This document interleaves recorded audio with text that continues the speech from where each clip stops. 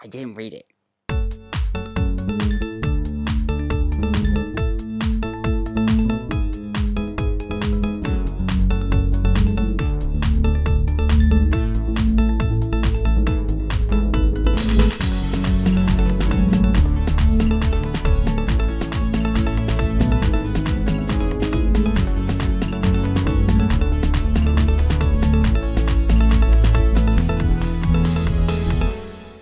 Hello, and welcome back to Elevating the Genre. We are your co-hosts, Christopher Morrison, and Dominic. Over there is Dominic, in fact, and we are here to talk about all things that make smart, geeky stuff actually smart and mostly geeky. And today, we will be talking about the immortal, well, probably not immortal, at least he hasn't died yet, John Carpenter, and a little bit of celebration of Halloweeny and all this other good garbage, and just in general, John Carpenter has a massive influence on the geek world in general. So we're gonna go crawling all up inside him. That was disgusting. But before I do that, today we're gonna talk about, like I said, John Carpenter. But before that, we have a segment that we call "What's Elevating Our Genre," where we turn you on to what we think is smart and cool currently out in the geeky world. I can never remember who started last time. Did you start last time? Should I start this time? I do not recall either. All right, fine. I'll throw it out there first. For me, it's Halloweeny, like I said, and even here in not very Halloweeny Belgium, and Brussels in particular, they did release Don't Breathe this week on a Wednesday. All movies come out here on a Wednesday, by the way. Isn't that interesting? That is. And so I can't recommend it highly enough if you are a horror movie fan, and I'm not going to really talk about it because I went in completely cold. I had seen an itty-bitty thumbnail of the poster, and then just based off of a couple of recommendations from people that I really trust who had talked about it in the ether, who also said, hey, go in cold. It's pretty kick-ass for what it is. The only thing I guess I will tease is that it's a Ghost House Pictures movie, so that means Sam Raimi was involved. It is just utterly competent, and it has no reason to be as good as it is for the sort of premise that it has. It's one of those things.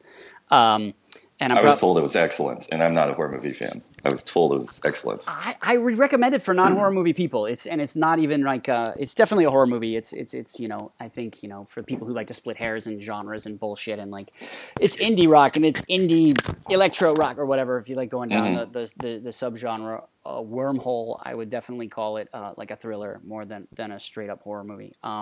It is certainly a horror movie by every definition, but it's sort of it doesn't live in what a lot of people think of as the sort of like horror realm. Other than that, check it out if you can. I think spoil a tiny thing for me, just because all right, turn this off. What is the monster, or just what is the what stripe of horror is it? It's a reverse home invasion movie. Enough said. It's interesting. Or I mean. Yes, so a lot said. A lot said, exactly. So that's what it's doing. That's the trope it's playing with, and it inverts it pretty damn well. Again, if you read it on paper, I would have not given absolute two shits about this movie, like fucking at all. I'm glad nobody told me about what it was, because I probably would have skipped it. And it's one of these projects that's just on paper, I just would go meh and wouldn't care. But the execution is so fucking good on a filmmaking level, and I'm going to assume on a writing level. There's a bunch of reasons to say assume in that situation, not just for dialogue, but for setups and execution. It does feel like the director elevated the shit out of this movie a bit. It's great. It's really, really good. It's so fucking... I was going to say it's so fucking competent, but it's beyond competent. It's kind of it might be a mini masterpiece, honestly. Now that I've completely fucking overhyped it, go see it. And it's contained, and it's small, and it fits all of my... It also rings a lot of my bells. So anyway, fuck that. Done. Over. Don't breathe. Check it out if you can, and give it some money. Dom, what's going on in your geeky life? Well, we're probably going to get into this deeper in a future episode, but this week I started chatting with Greg Pak, who is a Korean-American... Now he's mainly known as a comics writer. He used to be an indie filmmaker, and then he got quite a good gig for Marvel. He's mainly known for writing Hulk and Hercules and creating Amadeus Cho and He's also interesting. He's written a bunch of X-Men. Also, interestingly, he's writing the Solo Storm series, now, which I haven't read at all, but there is one. Okay. Anyway, that was a brief bio, but the thing I came to today was a book that he's promoting called, I'm going to try to get this right, Kingsway West. Okay. Through Dark Horse, and it's probably more of a creator-owned, originated kind of property, and it's pretty cool. It also is more than you would expect, and I haven't gotten too deep into it. Very briefly, it's set in a future Old West. It's basically a cowboy story, kind of, and it's set up sort of as in Californian future, there's a sort of strong Asian faction, and there's a strong I would say Latino faction, or Mexican, or I don't even know what that term would be in the future, because it's all in the future. Right. But yeah. anyway, Exactly. Right. But two peoples of color engaged in some sort of land resource war, and also there's a magical doohickey that turns people into monsters with wings, and then they're shot by guys with 6-shooters, and I think it's pretty cool. And as I said, we'll get more into Greg's work soon, because it does relate to our stuff today, and also he just relates to Hulk and all sorts of good Marvel things. So, great. So that's what's elevating our genre this week, we move into our semi-news segment, which is a Morrison's Mistakes, where we clear up shit that Morrison babbled on about last episode and completely admits that he got wrong. Say it ain't so, Chris. All the time. Are you kidding me? I'm going to say it. I'm going to say it every time, and I'm going to say it wrong every time as well, probably. So here are the mistakes from our Robotech episode on Morrison's side. Yes, Dominic gets massive Robotech points for slapping Christopher around, the character of Roy and Macross. Spoilers for Robotech, by the way, but fuck off. Roy does not die in episode 4 or 5. Like I remember, he dies in episode 18. Only 3 times the amount longer than Morrison remembered. And the episode is called Farewell, Big Brother. Shock, surprise. So that's episode 18. The actress's name I was trying to remember from Firefly is Jewel States, and she plays Kaylee on Firefly. I was trying to make a connection between Kaylee and Annie. I couldn't remember her name because my head is full of Swiss cheese. Lunk is played by a gentleman by the name of Richard Epcar, who also did Ben in Macross, and Grell and Vince. That's the other character. The voice actor for Lunk, and Annie, to clear up a little thing, Dom and I were sort of having a conversation about how old Annie maybe or not was. Morrison went as low as 8, Dom went as high as 18. It's not The Price is Right, ladies and gentlemen. It's not. These were just our guesses. So apparently, according to the Mospeada, if you pronounce that way, wiki I found online, Annie apparently, at least in the original Mospeada, again, for those who don't know, the basis of the third Robotech story, is 13. Okay, but so there you go. So literally still on the edge of confusion. Yes, still very not really okay. And in the Star Trek, and in the Star Trek Beyond writers are indeed Simon Pegg and Doug Young. Apparently, that was the other problem. So, all right, done. Okay, cool. There you go. I also want to say, I like how whenever you say spoilers, you say spoilers, but fuck off. I think that should be one of our taglines. Yes, spoilers. Yes, spoilers, but fuck off. Okay, look, because kind of I am a total asshole about spoilers. Absolutely. No, I mean, by that, I don't mean, like, I spoil everything. What I mean is, like, I really hate it when someone spoils something for me. But I do believe spoilers have an expiration date, and that expiration date is somewhere around 10 to 12 years. Like, seriously, if you haven't gotten on the ball. And I try to give you enough warning to hit pause or jump or whatever, but it's really not everyone's fault to go tiptoeing around everyone for 12 years. Like, that's just not a thing. Like, I get it, for like the first 6 months or the first run of a movie or like the first year or even 5 years of a book, or a comic book run, just have some common sense and don't ruin anybody's day. And like, just throw it out there before you do it. It's like, can I spoil this real quick? And just be cool about it. But again, I don't really fucking think you have to do that after 10 or 12 years.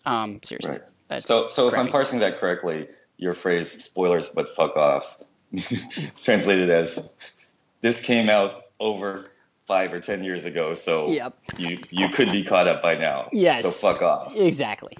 A real spoiler is like, this is an active show right now, Yes. so and that shit is not cool and definitely deserves important, and right. definitely reserves the revocation of a geek card, as far as I'm concerned, man. Right. And your shitty little, what you think is clever post on Facebook is this is the thing, people. We're smart.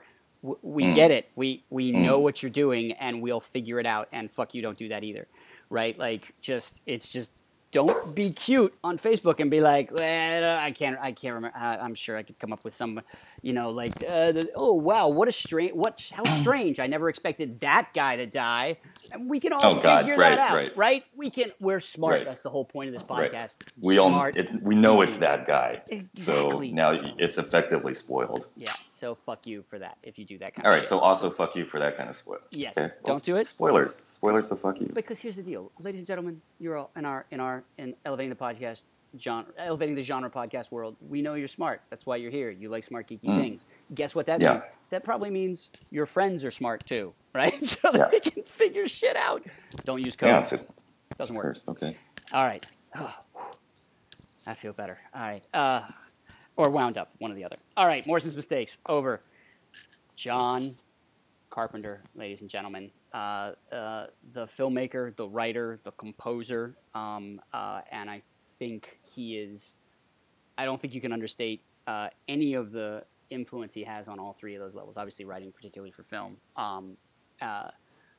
And we'll definitely get into the composer aspect of him, which may actually end up being, as far as I'm concerned, one of the most. I mean, it's hard to divorce and say like, oh no, his filmmaking is more quote unquote influential or important than his composing. Because to me, they go together like fucking hand in glove anyway in terms of association and everything else. But whatever, I suppose somebody could make that call. I'm just not going to. So we're going to do a bunch of that stuff. We're going to talk all about that stuff about this guy. Just a real quick setup. If I don't know how you would have gotten to this podcast and not really know, but John Carpenter, filmmaker, starts in the late '60s, pretty much leaps into the worldwide consciousness with Halloween. I don't think there's any doubt about that. Again, with the score and with the film, basically.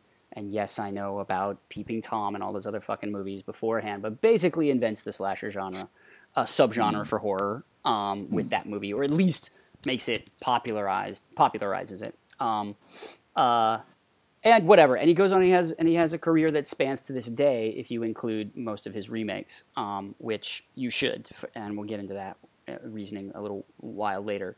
And the thing that a lot of people don't know is actually he's involved in 2 Academy Awards. So dig this. He's actually been recognized by the institution. I can see Dom's face. What could it possibly be? Number 1 is one that nobody would know about, which is his short live action film that he was involved with, that co-wrote and wrote this music for, won the Academy Award for Best Short. And then when he directed Starman, starring a young man named Mr. Jeff Bridges, it was Jeff Bridges' first nomination for actor in a leading role. And that's all. Really? Yeah. Isn't that interesting? Now, Bridges had been nominated twice before for supporting roles, but this was the first time he was nominated for Best Actor in a Leading Role. So, voila. That's a lot of who we're talking about here. And again, I think that gets lost in when you say the name John Carpenter and when the horror genre in general hits the table. As another podcast I like to listen to says, horror is the only genre you're into that you usually have to defend. I don't think that's necessarily true. I think that's true a little bit with the fantasy genre and the sci-fi genre, although again that's changing. But I think did you find that when you were younger, when you were a kid, particularly like if you were into fantasy and science fiction, people were like, why? Whether it was movies or books or anything like that. Oh wait, I'm sorry. Can you context that a little bit more? You mean because you're a weirdo, or?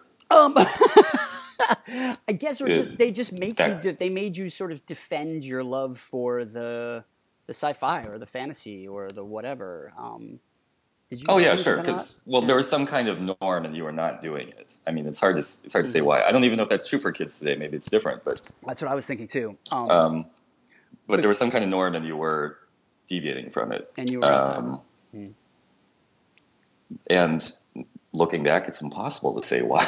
Yeah, Because right. what was the norm? Sweet Valley High? I don't know. Yeah. The Cosby Show? I don't know.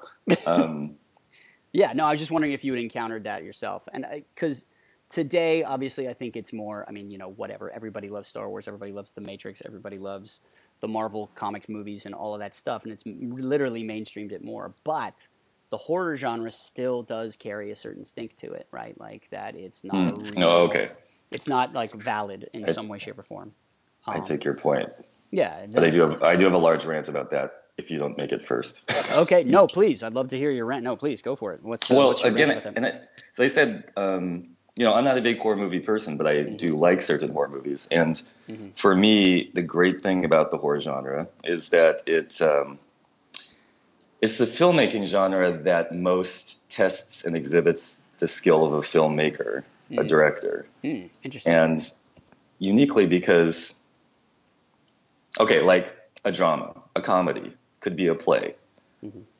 You shoot it, the actors tell a story, it's funny or it's not funny. You know what I mean? The effect is it's still rooted in just in just it could be people on stage telling a story. Yep. But the thing that's so great about horror, and I don't know if anyone's like gone deep into this, but it's where all the tools of filmmaking, directing, craft, you have to employ them to get the effect of horror. Because in real life, what's happening in an excellent horror movie, you're usually being scared at nothing, right? You're being scared at a shot of a door that is creaking open slightly. Right. And so let's just take that as an example. In real life, nothing's happening. But in the movie, you've got, well, how do we shoot the door?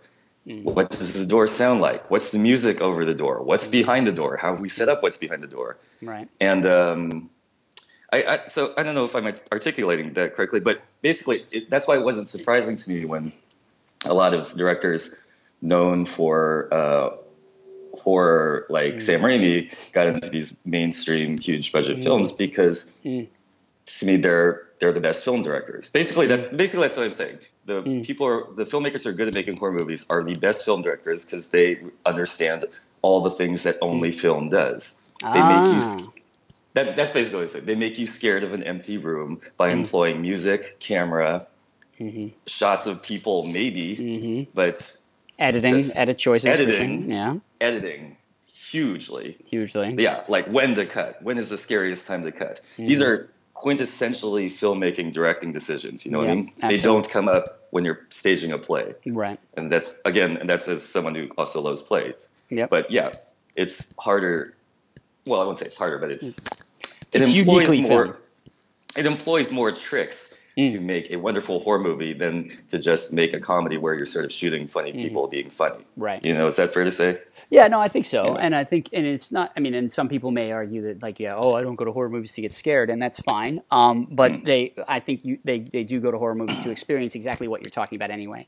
They know horror movie directors have to know how to build tension, have to know how to hit emotional beats in the right moment and in the right order to make the fucking whole process work for you. They really have to know how to lay out a story and either put you ahead of that story or put you behind that story or put you in the middle of that story and like you said, utilize all the filming techniques to do that, to really get that across. And obviously Carpenter does that in spades. And when he does cross over, and in fact, when he does cross over to the quote-unquote straight big-budget film, which was Starman, which not everybody, again, remembers, which is a Jeff Bridges vehicle at the time from Universal. They put John Carpenter on it because he was coming off a couple of really big successes. He was interested, and John Carpenter himself has always said that his big influences are John Ford and John Hawkes. And Starman, at its core, is basically a Western story, a Western story with an alien. The way he viewed it, and it was a huge success. It was, like I said, not only did it garner an Academy Award for a nomination for Jeff Bridges, it was certainly his biggest critical success and his on the first run largest box office success as Really? well. Was Starman a hit in the It's theaters? crazy to say. Yeah, it hit pretty I well. cannot remember that at all. Yeah, it's because But, okay. it's not what you would expect from him. I remember seeing it when I was a kid and just being like, even as a kid, I don't know, I was probably 12 or 13, and just being like, oh, this is an adult ET or something. I remember, and that was sort of in the ether, and I think it it fired on all cylinders for the 80s. Wait, did it come out after E.T.? Oh yeah, for sure. Okay. ET was 82 and The Thing was 82. Okay. So Oh, ET okay, and The okay. Thing came out the same summer, by the way, Okay. which is why one of the reasons The Thing did not catch on when it was the first run. It should have been called the extra thing. The extra thing, right? Yeah, exactly. Anyway. Yeah. So yeah, when everybody was running around going phone home and Reese's Pieces, there was a dog with fucking tentacles coming out of its mouth. A genius dog with tentacles coming out of its mouth. But anyway, yeah. So we could go into The Thing all day, which is probably, for my money, not only just one of the best horror movies ever made, but certainly one of the best films. Is definitely up there in the top. Whatever. If you're an asshole and rank things, which I do occasionally, it's always among the top. Just sidebar about that, ladies. Stop yelling at your screen or whatever you're listening to. Here's my criteria for the best, and my best is like, I wouldn't change anything because who gives a shit why, right? It's just like, it's one of these things where I just wouldn't change a shot. And The Thing is one of those movies where I'm just like, I don't know, for me, I just won't change. There's no beat that misses for me. There's nothing I would change about that fucking film. I think it's cool. It's brilliant. It's lovely. So let's go into a little bit of his influence real quick. I think just so that, again, to sort of set up how he affected the world, because I don't think we need to go into backstory and tell the history of like Halloween and all that stuff. And if you're interested in that stuff, that's why Wikipedia is for people. Enjoy. Or just go back to IMDb and watch his oeuvre. It's pretty amazing. So again, you can't underestimate the fact that he invented a subgenre of horror, or again popularized it. You can argue if he invented it or not. I would argue he really did it. He wasn't influenced by the Peeping Tom movies. He wasn't influenced by those type of things. He was solving problems as a filmmaker on a low budget with Halloween to make it scary, with a script that literally said The Shape, right? And for Michael Myers doesn't have a name, right? In the script, it's just The Shape. And they're running around solving problems, and you can credit the person they literally sent the day of to the costume store for the William Shatner mask for Michael Myers, by the way. Oh, really? If you don't know that, yeah, it's like he brought back like a clown. Well, I guess Carpenter made the final decision between like a clown mask and this sort of William Shatner thing. Anyway, so there you go. He was just solving problems, man. He was telling a story he wanted to tell, and he was solving problems on a super low budget. And again, that to me is always this, like you're saying, it's the sign of a great filmmaker. Like and that is elevating the genre. You literally elevates the genre just by being a whip crack of a good storyteller, and creating scares out of fucking nothing, right? Yeah. I mean, that's what I'm talking about. Also, in horror movies, like the scripts tend to be very spare, or at least they're the most, they're the least language heavy. It'll say something like, he stabs her, but then you employ every filmmaking trick, and John Carpenter's got a bunch of them to make that the most interesting and most thrilling in a horror sense moment it can be. Right. And so you go from like, that one phrase and like, let's make this a movie. And that's why I like horror, even though I don't actually, because I hate dogs with tentacles and things which have too many eyes. Basically, that's my prejudice. I just don't like things which have too many eyes. I don't know if there's a word for it. It's like Lovecraftophobia would be my guess. It rubs me all the wrong way. and we're going to come back to that in Big Trouble in Little China too. Yes, exactly. Speaking of which, so and I'm going to save the music influence part for later. We'll talk about the music as a whole separate deal. And let's go ahead and jump into a little Big Trouble, because the other thing that denotes his genius for me is that Big Trouble in Little China is a film that is literally almost 15 years ahead of its time, right? Out of nowhere, this fucking horror director hooks up with wuxia, people influenced by wuxia films, in a time when wuxia was maybe on television at like 3 o'clock in the afternoon on some UHF channel as like just some crappy filler if you happen to be in like an area that had a lot of Asian immigrants running around. So for him to make that kind of stuff, the centerpiece, because it is not a ripoff of like a Bruce Lee film in any way, shape, or form. Right, no, it's not. There is no Bruce Lee character in Big Trouble in Little China. So for American tastes at the time, and we're talking 1986, 87, they have no context for what the fuck this movie is about, man. Except for they wedge in the Kurt Russell character, who's busy doing a amazing amalgam of John Wayne and Clint Eastwood smashed together as a massive, massive idiot. Who still manages to kick ass though in the right times, right? It's such a Jack Burton is the name of the character, is such an amazingly wonderful critique of machismo in America, the male gender roles in action films, and basically it's crazy. It ends up being a fish out of water wuxia martial arts American action film, and it fucking works. That's the crazy pants part about it all. I don't know. Do you agree with that sort of melange of crap I just threw in there? I couldn't agree more. It's one of the best films ever, because I haven't seen the thing. But for me, Big Trouble in Little China is one of the best films ever. And there's so many reasons why. I'm going to start with one so we can just clear the air a little bit, because this has been coming up a lot.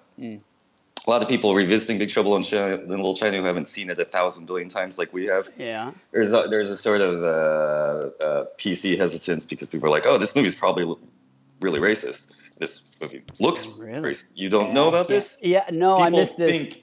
Really? Well, I mean... Wow, no, I totally missed the conversation. Okay, no, I hear you. Yeah, no, I mean... Well, people might be nervous about it being racist. Okay, yeah. In fact, no, understand. In fact, on its surface, because it's kind of has the cheesy B movie, stylings, it kind of looks like it should be a racist movie. Yeah. In fact, it's one of the best Asian American films ever made. I'm sorry, I'm just being that guy who's speaking for all Asian people everywhere. Whatever. I'm a Chinese American person. From an Asian American standpoint, for a political, artistic, whatever you want to call it, it's an incredible achievement. Because it should be racist. The way you know why is, I'm going to briefly compare it to its obvious counterpart, Showdown in Little Tokyo. Have you seen Showdown in Little Tokyo? For sure, of course, yes. Yeah, okay. Now, Showdown in Little Tokyo actually is kind of racist. Yeah, right. Okay, and the essential reason why is, okay, first the bad. In Showdown in Little Tokyo, there's similar title, obviously. There's a big white Dolph Lundgren who is good at being a samurai, and he's partnered up with a sort of hapless Brandon Lee, who is unsure about his Asian stuff, his identity. And Dolph Lundgren takes the lead in going around kicking ass, slicing off the heads of the Japanese gangsters, fucking the women. And at one point, Brandon Lee's even reduced this, commenting on what a big dick he has. Yes. Okay, so why is that racist? Because it's, again, Mighty Whitey, and it's, for some reason, Dolph Lundgren is the center of everything. And yet his story wouldn't exist without the Asian stuff, which is the story, but he has to be the center, and we're reduced to, commenting on his dick as he's, having sex with a woman in a hot tub. And that is fucking racist, because it puts Asians in their place. It subtly reinforces this narrative of, you guys are just this, and we get to decide what you are. Yeah. And because people, in this PC era, they don't really understand what racist is. Yes, right. People are very sensitive. Yes. So I want to be very, very clear about this. What gets to be upsettingly racist is when a film is like putting you in their place, and it's not your place. It's not your place. Right. So back to that Big Trouble in Little China. Yeah. So excellent because, as you say, yes, it's got a white male hero, and he's a total buffoon, but Please. also lovable. Yes. It is actually the story of Dennis Dunn and his true love. Yes. He is the sidekick, yes, but also not really. Yes, right, because he takes care of just about everything except He takes care of about just about everything, and he doesn't do it in a way where he's just like, "Oh God, fucking Jackson trouble again." Gotta see. He's doing it with his own agenda. Yes. So while having Kurt Russell on the front, and Kurt Russell being funny and adorable and game, and God bless him for doing all that stuff, the Asian characters have agency. They have their own stories they're playing out in their world, Chinatown, and yes, so it's really about showing a people and their culture in genre again, in a ridiculous genre. It's not racist just that Chinese people are doing kung fu. Yes. It's racist when Chinese people are doing kung fu and that's like the only thing they do and they get killed by Dolph Lundgren. Yes, you know? right. Yes. Oh God, that's fucking perfect. Yeah. Yeah, you know, I mean, that's what makes it racist. Like, really, he just kills me every time. But anyway, so it's I don't know. I just hope to if you come away with nothing else from this is not only is Big Trouble in Little China great for all the movies, all the reasons we're going to talk about. It's a great Asian American story. It's a great Asian American film. It is not racist at all. It is race elevating. Yes. Sorry. Excellent. That's fantastic. Thank you for that. I think that's a fucking great breakdown also of that, which is good. It's really racist if you have your Asian characters are only there because they do martial arts, and then a white guy wanders in and just murders everybody because he's better than them. Right? That is it on its face. It's a perfect encapsulation. Thank you for that. I will be using that a lot in the future. But so Big Trouble in Little China. So the little history of the script is apparently it was actually some Western written by a couple of other guys. And then it gets in the hand of another guy who I don't know if he's got enough of an oeuvre actually for us to do a whole podcast on, but little dude named W.D. Richter shows up and does this rewrite and turns it into fucking Big Trouble in Little China. I don't know how or what the fuck happened in that dude's brain to take this Western and make this fucking shit happen, because for those that don't know, this is the same dude that goes on to write fucking Buckaroo Banzai and His Adventures Across the Eighth Dimension. God, yeah. Same genius. Same fucking guy. And genius. I mean, if you want two singular movies, particularly in the 80s, like, not only are they quintessentially somewhat, well, I mean, Big Trouble in Little China is certainly very 80s, but like, Buckaroo Banzai is like 80s on the nose while still being this radically bizarre, incredibly funny, almost Zucker Brother level insanity type of a film, all encased in science fiction and again, sort of genre mashup things that are happening way before anyone was thinking about doing genre mashups, right? So mad love to the W.D. Richter who writes this script, and then it gets to John Carpenter, and some reason John Carpenter goes, yeah, that thing, and is totally game with bringing on Jeff Imada and to work on the stunts and everything else, and bringing in the wires, so much so that and it's meta at the same time. Kurt Russell has a line where I'm getting this thing where guys are flying around on wires, and creates this piece of pop culture that literally no one was ready for. I remember seeing it at my friend's house because it was on Showtime, and they had recorded it on Betamax, not even knowing what it was. It was a family of 3 daughters.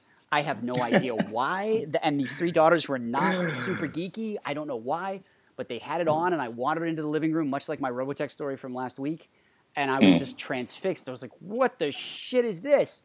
And then they're like, I don't know. And I ejected the tape, and I was like, Big Trouble in Little China. I don't even know. I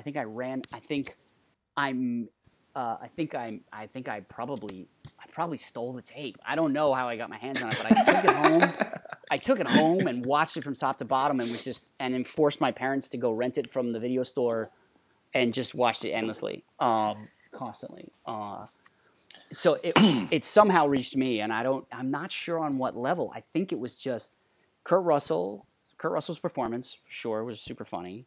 And I knew I was old enough to know that, like, what he was fucking with, and that I could associate with that, because I never associated with Clint Eastwood or identified with John Wayne or any of that stuff. Someone making fun of sort of the machismo bullshit, I was old enough at the time to be like, I agree, kind of stuff. Dennis Dunn was like I just loved his performance as well. He is a crazy good actor that is Mm-hmm. criminally underutilized in Hollywood. He's great. He's fantastic. I just watched Prince of Darkness last night, and he's so fucking good in that movie as well. Another John Carpenter movie for those that don't know. And then it just does, like you said, this brilliant job of actually putting you in this Asian American storyline. And at the time, a good friend of mine was a gentleman by the name of Nick Ton, who was Vietnamese, not American, he's Vietnamese period, but he's a Vietnamese immigrant. And he was teaching me about a lot of things, about sort of certain Southeast Asian cultures. Obviously, this is Chinese; it's a little different. And at the time, I was too white and young to know the difference, probably. And I was starting to study martial arts in general. That was the beginning of all of that stuff, and was able to just look at the action sequences and just be like, never seen anything like that before. I'd seen some Bruce Lee movies and stuff like that, but the wire work. Still to this day, the alleyway fight scene with the Pork Chop Express in there, with James Liu walking out with his fucking crazy ass fucking hair. Not James Liu, Al Leong walking out with his crazy hair, his crazy eyes with the fucking meat cleaver, and the fucking Chinese standoff, like goosebumps. Yeah. Like, still one of the greatest action sequences put the film, as far as I'm concerned. No, Chris, if you'll indulge me, talk a little bit more about the fighting, because that's an area of your expertise. And it's just like, if I have one thing about Big Trouble in Little China, it's like maybe the fighting scenes seem a little dated, or they don't seem they don't, or maybe they aren't kind of exciting in a way. But they're also going for comedic things. So tell me, what do you think about the fighting sequences? That's interesting, because I definitely don't have, again, maybe for those that don't know, haven't followed up on us, I did make my living for a while as a fight choreographer. I have a martial arts background, blah, blah, blah, who cares? I mean, to me, like I said, I still think that first alleyway fight sequence, and this may be why you're responding this way to it, because I think it sets the bar so fucking high, so that maybe some of the other fights later in the movie don't quite live up in the comparison. But I think the pace of that fight sequence is so good, the editing is so spot on, and again, the filmmaking aspect. What's great about Big Trouble in Little China is and this is a problem that I feel like wuxia movies have now in general, which is there's a faceless horde, right? That the big, the Jet Li comes in and walks and wades through. Big Trouble in Little China spends so much time with different clan members, and they have their signature move, or they've got their whatever, or they've just got a certain look, and you get certain weapon, but there's just character involved in each moment, right? Yeah. Each edit goes to another fight that has a slightly different rhythm as well, and I think it's rhythmically just out of this world fantastic. So I really appreciate the fighting in that. I mean, obviously, when the three storms show up, some of the wire work is really primitive. Like, you literally see Rain just sort of stand there and be like, 1, 2, 3, lift. So that's kind of not great. But overall, I think it's and then when the storms start flying around a little bit later, sort of thinking when the palace is collapsing, some of the final storm fight sequences I think are quite good, and again, very unique. Jeff Imada, who is in the movie and who is influential in that, it's funny because actually on IMDb there is no fight choreographer actually credited, which is odd, but I know Imada was involved. And Jeff Imada is a disciple of a gentleman named Guru Dan Inosanto of Kali and JKD, Jeet Kune Do fame. And that is one of the things that I think that arrested me when I first saw this movie. The fighting has a very much more direct style than the traditional wuxia films, or the traditional sort of big Northern Shaolin type movements and form work. A lot of that stuff is not in this movie, and a lot of it is grounded as sort of more in the JKD world, the Jeet Kune Do world, which, for those that don't know, is sort of Bruce Lee's training philosophy, and the Kali world, which is a different style of martial arts. It's very direct. It eventually would gain international fame through the Jason Bourne movies. If you appreciate the fighting in that, Jeff Imada was the fight choreographer on Bourne movies, and he's just doing Kali in that almost directly. So this is a little sort of a taste of that before it gets a spotlight shined on it in the Bourne movies. So in my Oh, opinion. okay. Huh. But that, I mean, don't get me wrong. There's obviously Chinese boxing in this, and Chinese and some Shaolin influenced stuff. And my guess would be some Northern Shaolin versus some Southern Shaolin stuff. That's all guesses, people. So if people actually know, please do let us know. Yeah, please. But there is a brutality to that first alleyway fight scene that is very, very Kali-esque to me. Is he associated with Diana Inosanto or Maybe or related? Maybe Yeah, do you know who I'm talking about? No, I don't. She's also in the fight choreography world, and I assume well, related then to the guy. Then she's married. That's her husband. That's her wife. That's his wife, or she's his. Whatever, husband. however that works. That stuff. Yeah, I think they married. are associated. Yes, they are associated. Yeah, they're married. Okay. Yes. Okay. That's right. And she's great too. She's good at her job too. So they do some good fighting shit. Yes, and to mainly agree with you. Yeah, what I was getting at was the fights at the end seem silly. But that's part of the beautiful journey of it. Yes. Is that alleyway fight is so good. Mm-hmm. It's got all the weird levels. It's got the weird perspective of guys in a truck. Yes. It's all got all these little escalations and complications, and it resolves with the truck, of course. Just great. And it's again part of the genius of the film is it takes you on this crazy journey because you couldn't have that wire fight in like the first reel of the film. Exactly right. It would be like you're in San Francisco then. By the end of the movie, you're in a fucking whole new world. Yes. And that shit makes sense. Yes. So and even though it's ridiculous, the fighting gets sillier, it's still all of a piece, which is fucking great. And you really the other great thing about Big Trouble in Little China is Jack Burton is, and we always people always say this, one character is the audience, point of view. And Jack Burton for an American audience for this world you are right there with him half the time. You are on that journey with him, and when you need to go and sort of join Dennis Dunn, being kick-ass Dennis Dunn. Funnily enough, Dennis Dunn actually did no martial arts before he trained for this movie. You can take sidebars. Acting. You can take some time with him, but it always ends up coming back. It's really a movie with a super point of point of view character that if this movie made any concession to try to say it was hey, this is 1986 or 87. And we know you don't understand what we're doing, or at least it really tried to give you the movie from Jack Burton's point of view. Absolutely, yeah. Yeah, and like you said, it sort of doubles down with the fighting. The fighting gets crazy and weirder, and people drink potions and magic gets involved. And that's the other thing is like some wuxia movies I get angry at because they don't explain to me why everybody's flying around on wires. Whereas this one, everybody drank a potion out of the 6-demon bag, man. Fuck it, it's go time. You can you can do things other men can't normally do, and you can see things other men can't normally see. And if it's hollow, fuck it, right? Anyway, sorry.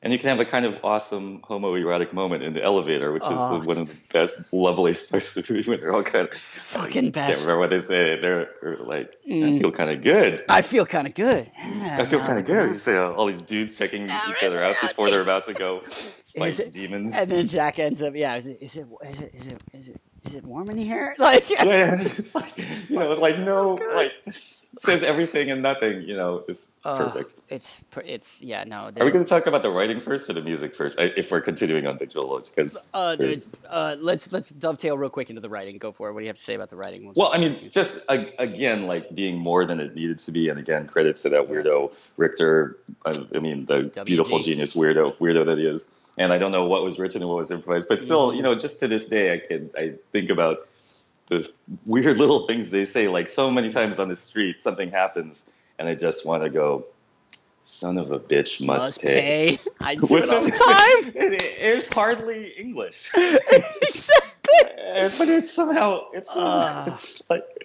just such a perfect.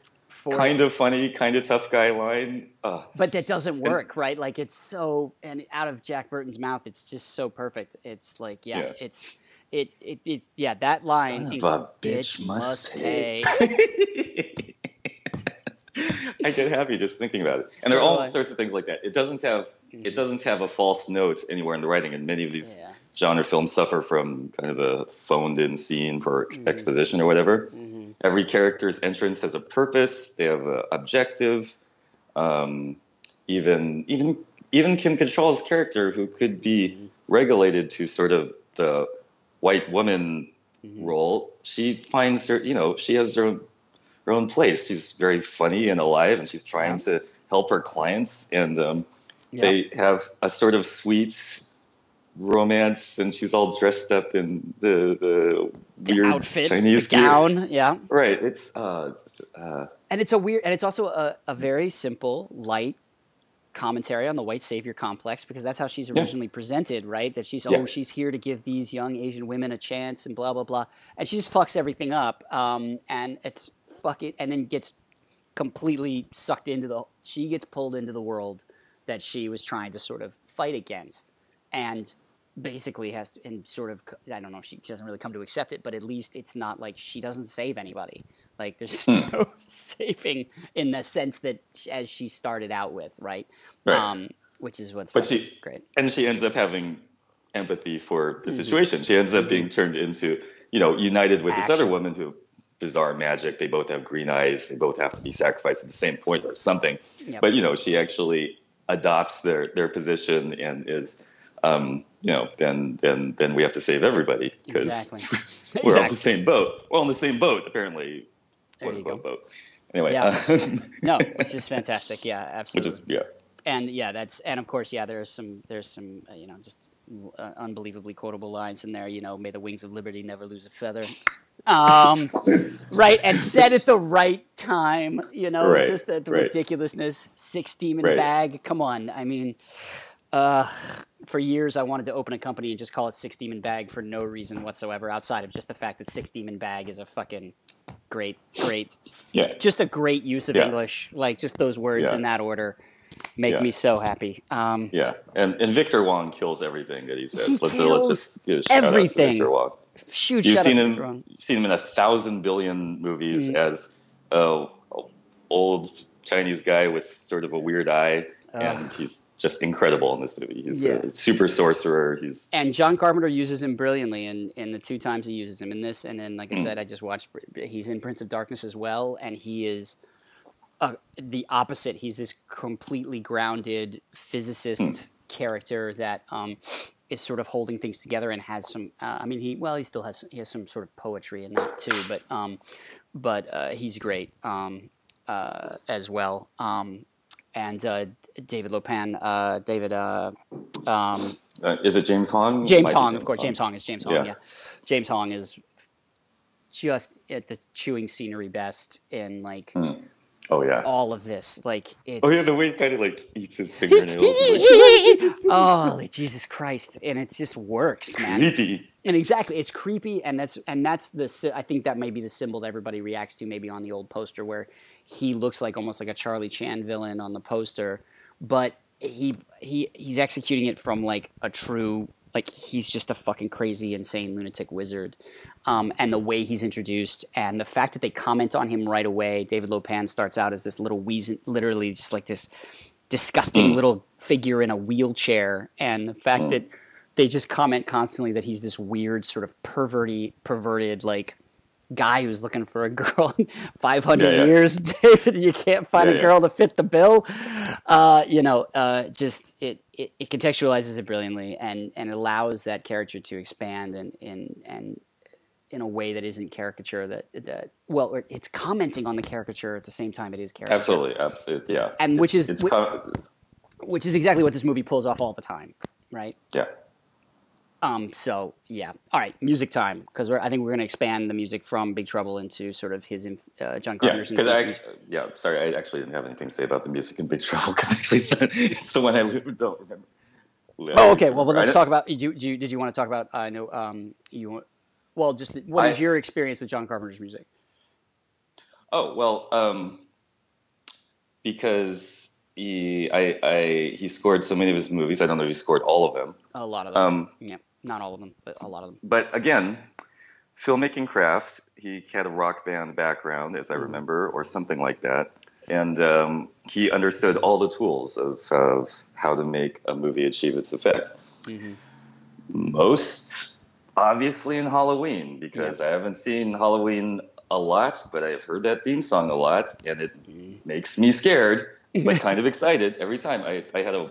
That's a great point.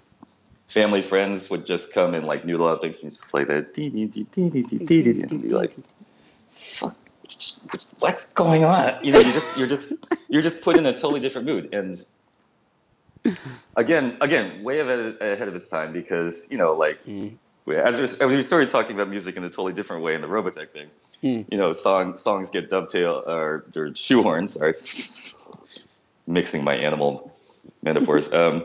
Songs get shoehorned into movies, right, ineffectually by people who don't understand music, right? Because film music is its own thing that does not play by the same rules as pop music. Right. It can be very repetitive, but in a good way. It can have a theme that slowly builds.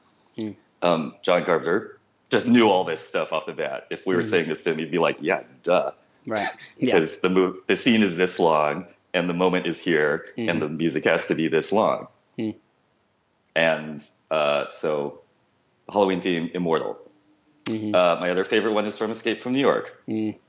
And just a quick little nostalgic anecdote. I went to this, I don't know if you remember this one, there was a tour called the Escape from New York tour of a rock. It was just the name of the tour, and the lineup was Deborah Harry of Blondie. This is many years ago. 3/4 of the Talking Heads, because David Byrne was at the time too cool, even so, Tom Tom Club and Jerry Harrison. And at the time, the Ramones existed, and the Ramones closed the show. It was these sort of the Escape from New York, like New Yorky arts, pop, punk, CBGB sort of thing. Yeah, right. Yeah. Gods, the Ramones, amazing. And they called it Escape from New York tour, and this one of the nice meta geeky moments. In between the sets, as they were setting up for the Ramones' last set, the roadie comes out and he's on stage for way too long, and you don't know what the fuck he's doing. And he picks up a guitar, and you hear this thrum, you know, just the tone, and he's just staring at the guitar. And he's like, "What are you doing, dude? Are you done? Can we see the Ramones now?" And he starts plucking at it, and he starts playing the Escape from New York theme music. Nice. That really slow build. Yeah. I can't even hum it out right now, but just look it up and listen to the Escape from New York. Oh yeah. Theme music. It starts really low, really subtle. It's like dun dun dun dun or something. It's a little bit like the Terminator theme. In fact, the Terminator theme might have ripped from James Cameron. James Cameron worked on Escape from New York. James Cameron. Okay, I think that's in the bag. Then. Yeah, James Cameron was on the special effects crew for Escape from New York for the readout for the weird little glider plane thing. Yeah, it's not unlike the Terminator. The Terminator theme is so like da da da da da da, and I think the Escape from New York thing is like one note different from that. but came first. Anyway, so that was a good moment, and I recognized it. I didn't even know.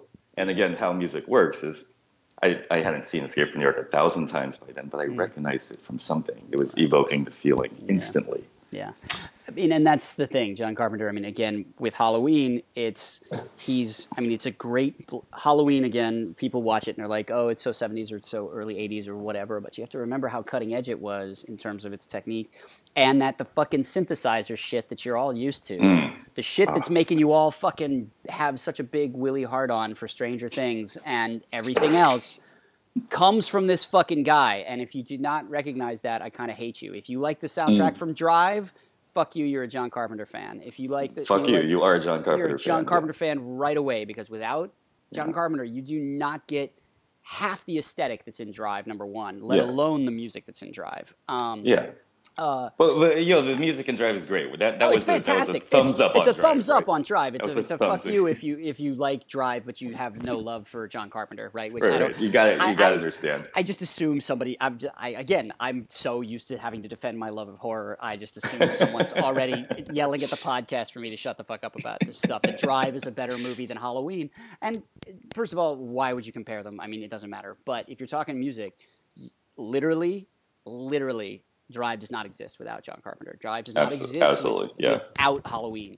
Okay. And that's something you can actually quantitatively compare. Do you know what I mean? Yeah. That's all. Absolutely. Totally. You could musicologically compare it. I didn't see that word right, but this is all leading up. There has to be some good party we can go to, which involves like the theme from Halloween, sort of segue mashed up into the themes from Drive, and we'll just trip out and be like happy. Yeah. And like, wow. And then just put in this is cool party. Yeah.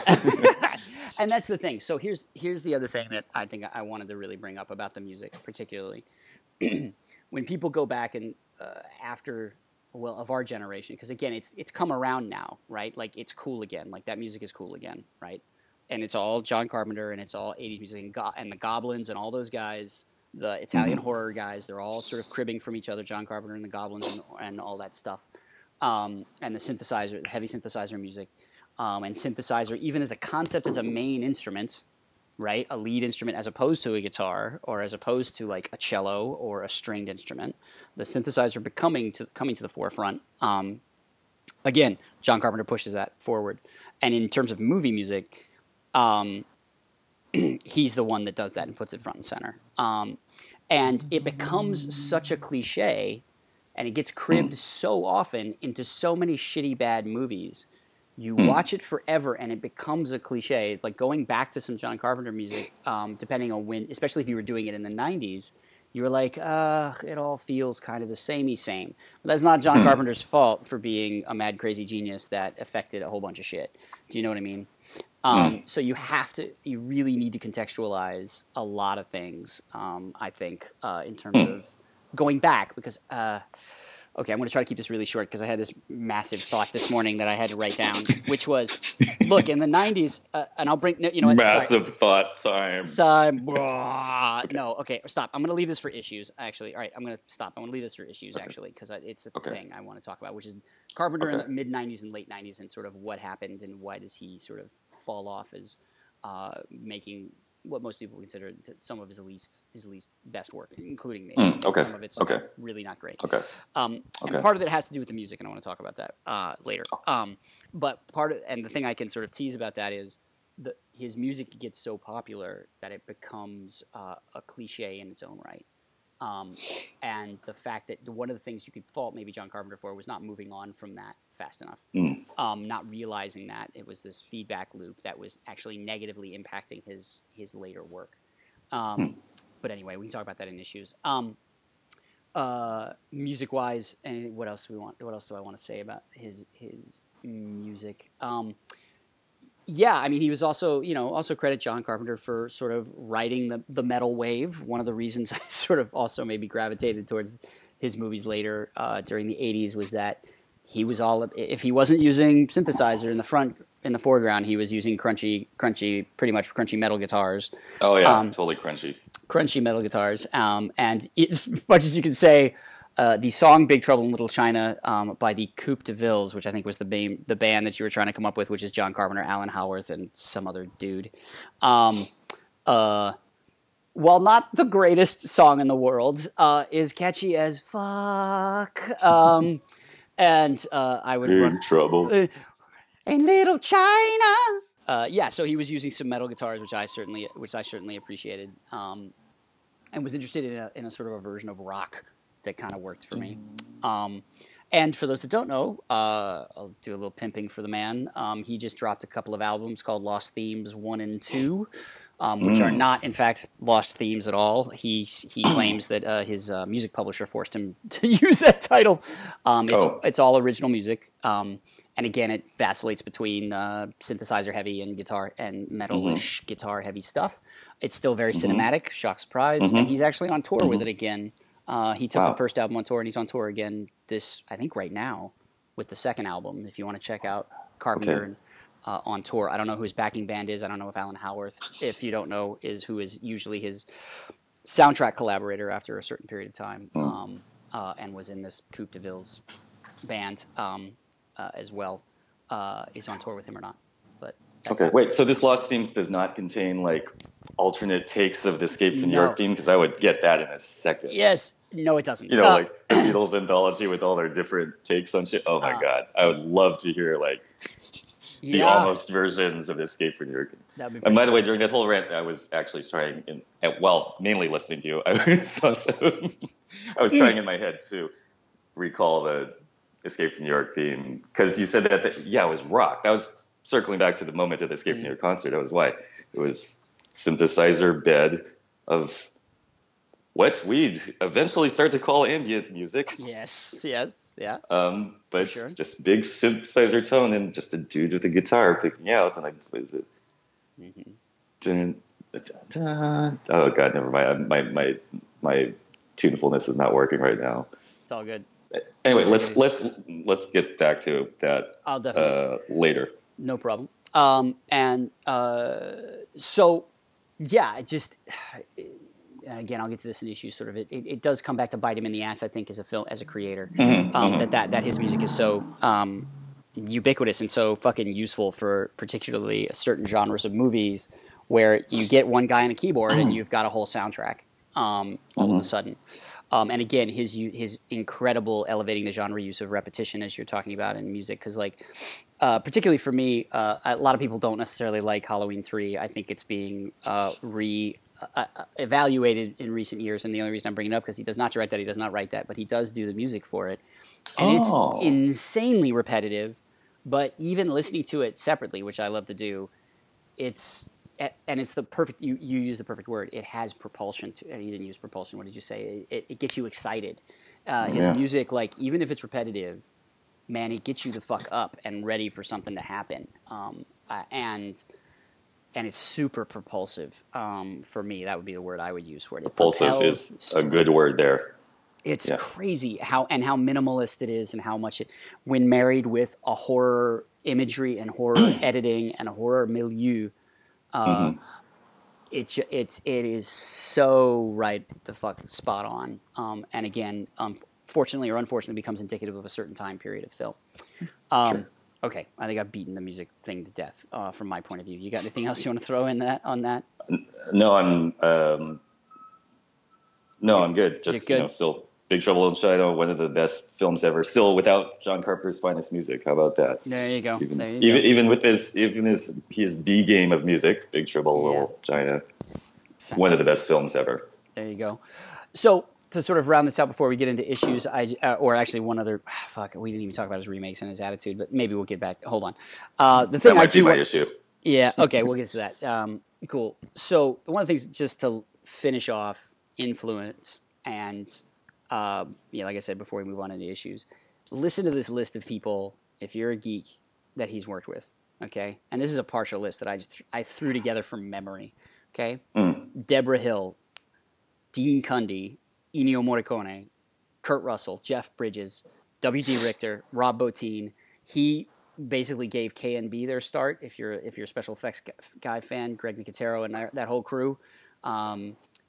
James Wong, Victor Wong, Jeff Imada, James Liu, Christopher fucking Reeve, Mark motherfucking Hamill, Keith motherfucking David, Roddy Piper, Stephen King, Ice Cube, and then moving into the more modern area, Amber Heard, Lindsay Fonseca, Ron Perlman. The list just fucking goes, man. Like, and this is, again, this wouldn't be surprising if we're talking about like a super mainstream director, like, I don't know, I'm just gonna pull, fucking Steven Spielberg or somebody out of my ass.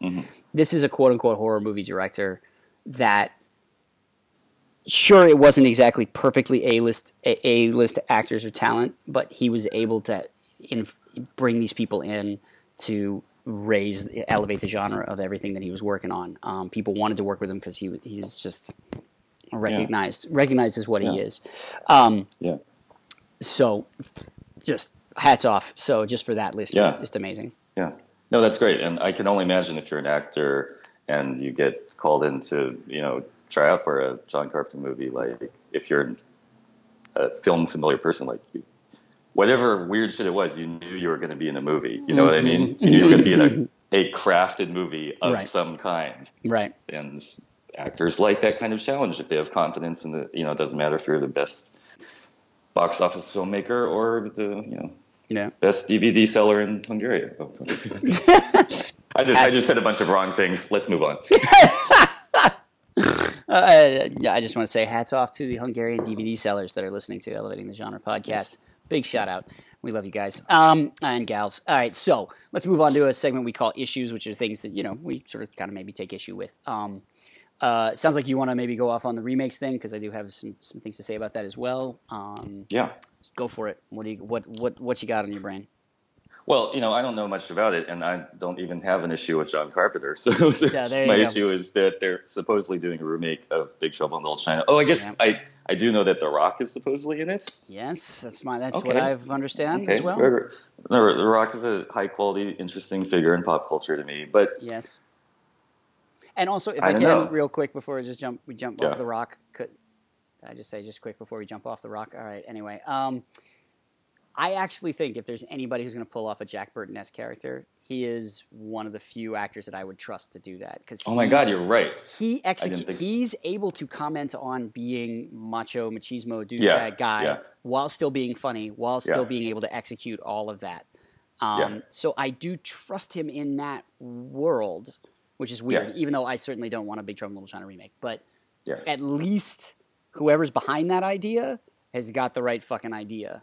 You're right. Yeah, I should look up who's directing it, or I don't know. But I don't know. yes, I love that you said that. And I'll give a quick shout out to my friends at the Nerds of Color. I also did a podcast with Keith Chower there discussing who was the nerdiest Asian American actor working today. Yes, I saw And that. after much debate, we somehow ended up at The Rock just because he's crossed over all these different things. And yes, It has, yeah. for example, his work in G.I. Joe, he's basically doing that. He's Yeah. doing a caricature of a hyper machismo guy, who lifts a whole, Browning 50 cal machine gun. Yeah, of course he does.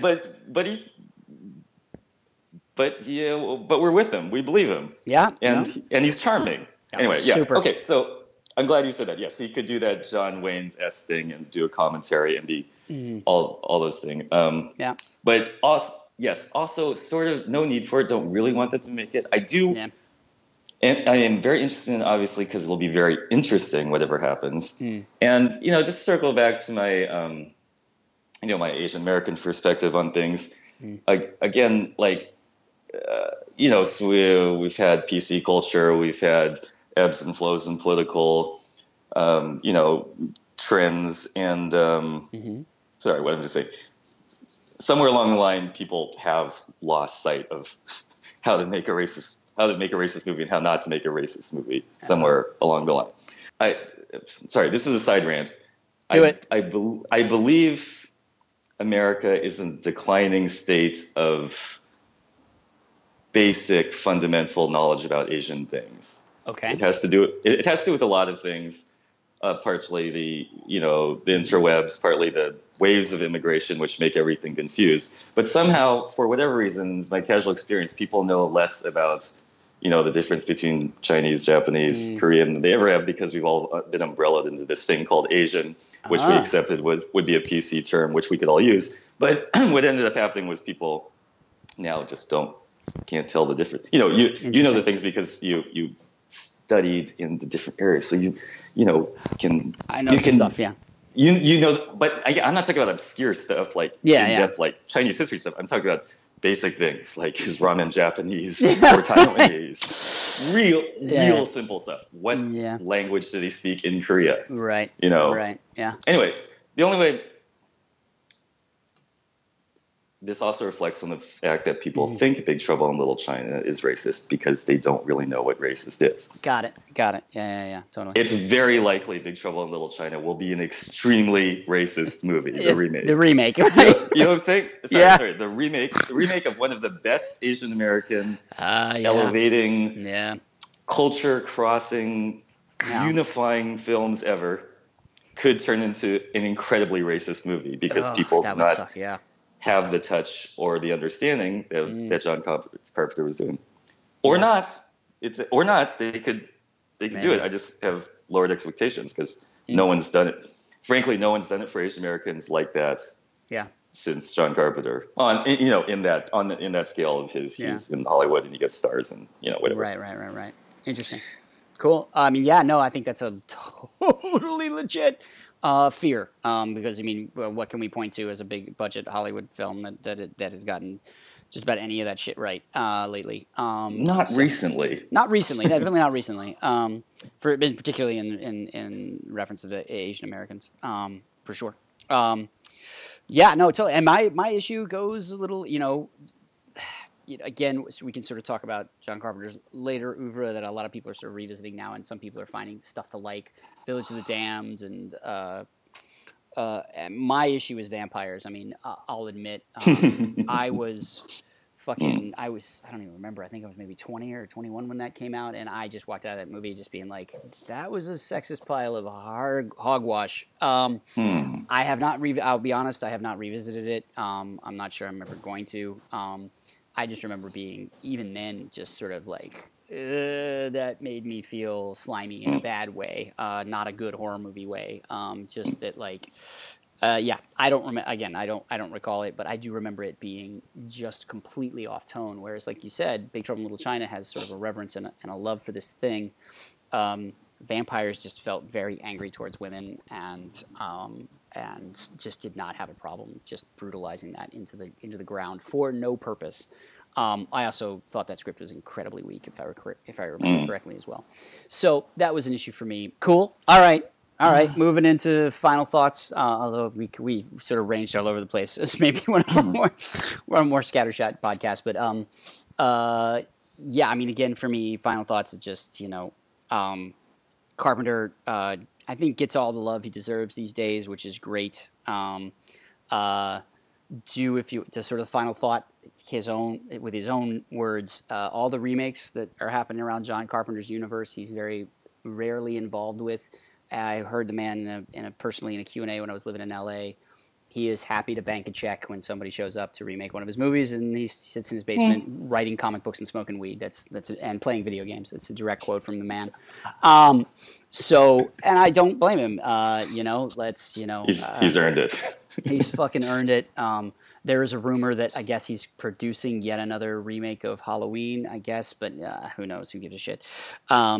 At the end of the day, if it happens, it happens. But yeah, for me, yeah, my main hits, and we didn't even talk about this movie, which I could talk about for hours, is Big Trouble in Little China and Prince of Darkness. I think is a criminally underrated film, underseen film, with an amazing Dennis Dunn and Victor Wong performance in it as well. And the women in that are fucking fantastic.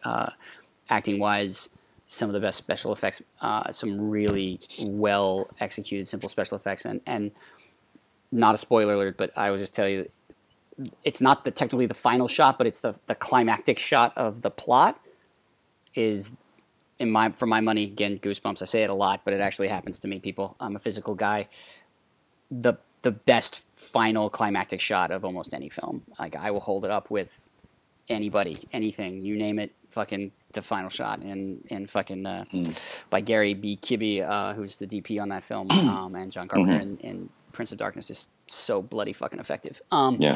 Anyway. And again, spoilers, fuck off. We're just looking up that shot now. Yeah. Good. Gonna expect. Go for it. Please do. If you want to. To be awesomed by it. It's awesome. Any final thoughts you got, brother, on this? Again, we're going to come back to Greg Pak's stuff at some later time. Cool. But got to mention that Greg Pak is writing a comic book, which is a mashup of Escape from New York and Big Trouble in Little China. Dig this shit, ladies and gentlemen. And it just happened to come out this month. And again, so we're not too deep into that one. But it's my understanding that Carpenter is just cashing the check and not involved in the movie Big Trouble in Little China remake. Is that correct? That's from what I've researched from my information. Yes, that's correct. From my understanding, he has sanctioned and blessed this comic book version for some reason. And in my brief reading, I think it's pretty cool. And I think it definitely hits a few spots that are good, citing the Chinese hells again. Nice. And hell of the upside down sinners, baby. Come on. Right, totally. Another amazing use of English, just that phrase. Yeah. It's just delicious. And again, of course, Greg is also an Asian American person, so he's so he gives Wang Chi an interesting storyline. He's interested in all those threads, and he's a fan because he's seen the same movies that we have. So we'll see what happens. Very briefly, both Kurt Russell characters from alternate universes meet up somehow, and so again, purely on a Kurt Russell fan level, you got to pick that one up. Yeah, Jack Burton and fucking Snake Plissken in the same place. I mean, you can sort of hear Kurt Russell saying the lines in the comic book, and that is just a testament to pretty good execution of the Kurt Russell-ness. Ugh, that's fabulous. Very cool. Awesome. So, real quick, we also just want to let you know what we're working on. I am proud to say that I am working with a company out here called Girly Inc., who also is run by the same woman who runs a place called Molengeek, and that sounds like Molenbeek. And for those that are on the international news tip, yes, Molenbeek is the quartier of Brussels where the terrorists come from. And dig what this woman is doing. She is executing a incubator for women, particularly Muslim women, for based in technology. So a technological incubator trying to educate particularly to that particular area. Does not necessarily have to be Muslim women, but obviously that area makes up a lot of them. And she's having a lot of great success, and I am very fortunate to have been asked to moderate a panel on women in film and technology and VR that Girlink and Molengeek are behind. So super excited about that. That will be happening in November.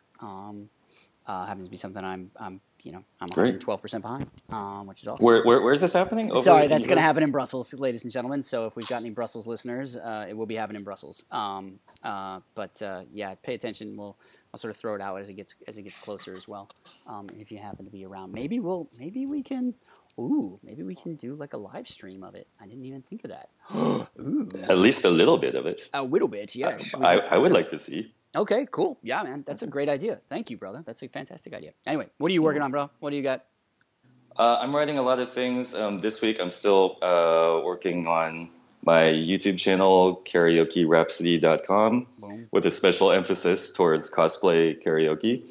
And this is going to segue into probably next week's episode a little bit. But the one I really want you to watch, Jessica Jones singing Jewel.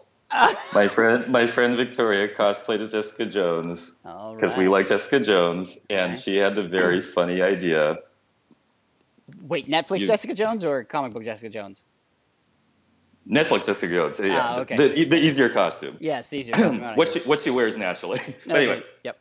She just had a very funny idea that she would sing a Jewel song, and if you know the history of Jessica Jones and Jewel, that's just our clever. Just go somehow to YouTube and search for some combination of Jessica Jones, Jewel, or cosplay karaoke, and just click or share the thing once or twice. It would be great. It'd be great, people. Yeah. As always, remember, if you love us, like us, we love you. Please leave us a review on iTunes. It helps people find us. We got a Facebook page at Elevating the Genre as well. There's also the YouTubes where you can see our shining, beautiful faces. The general request, and it's real, and it helps us comment, like, subscribe, and all that good stuff. And speaking of next week's episode, just got teased. Next week's episode is Dom. We're going to talk about Sigourney Weaver. Yes, and how she elevates just about everything around her, probably. And is just really tall, so just elevating is just a natural thing that happens around her. And most recently was revealed she's been cast as the villain of some sort in the upcoming Defenders series, which means she'll face off against Jessica Jones and Luke Cage, Iron Fist, and Daredevil. And we don't really know what character that is, so we'll do a little speculation. Probably. Of which I have zero clue on, but we'll give it a shot. I'll give it a shot. It's a great puzzle. It's sort of like a reverse stunt casting, because it's like they picked an actor who doesn't naturally leap out at you. Right. So that means the stunt is, who is she going to be? It's a great stunt, actually. Who's clever. She going to be? Super fucking clever. Anyway, Sigourney Weaver. We're going to get way into that. Sure, for sure. Sigourney Weaver Aliens, next week. Ghostbusters, Galaxy Quest, all that shit. All that shit, baby. Thank you, guys. Ladies and gentlemen, we are Elevating the Genre. I'm Christopher. I'm Dominic. Thank you very much for listening. Thanks, guys. Cheers, and we will see you next week. Bye.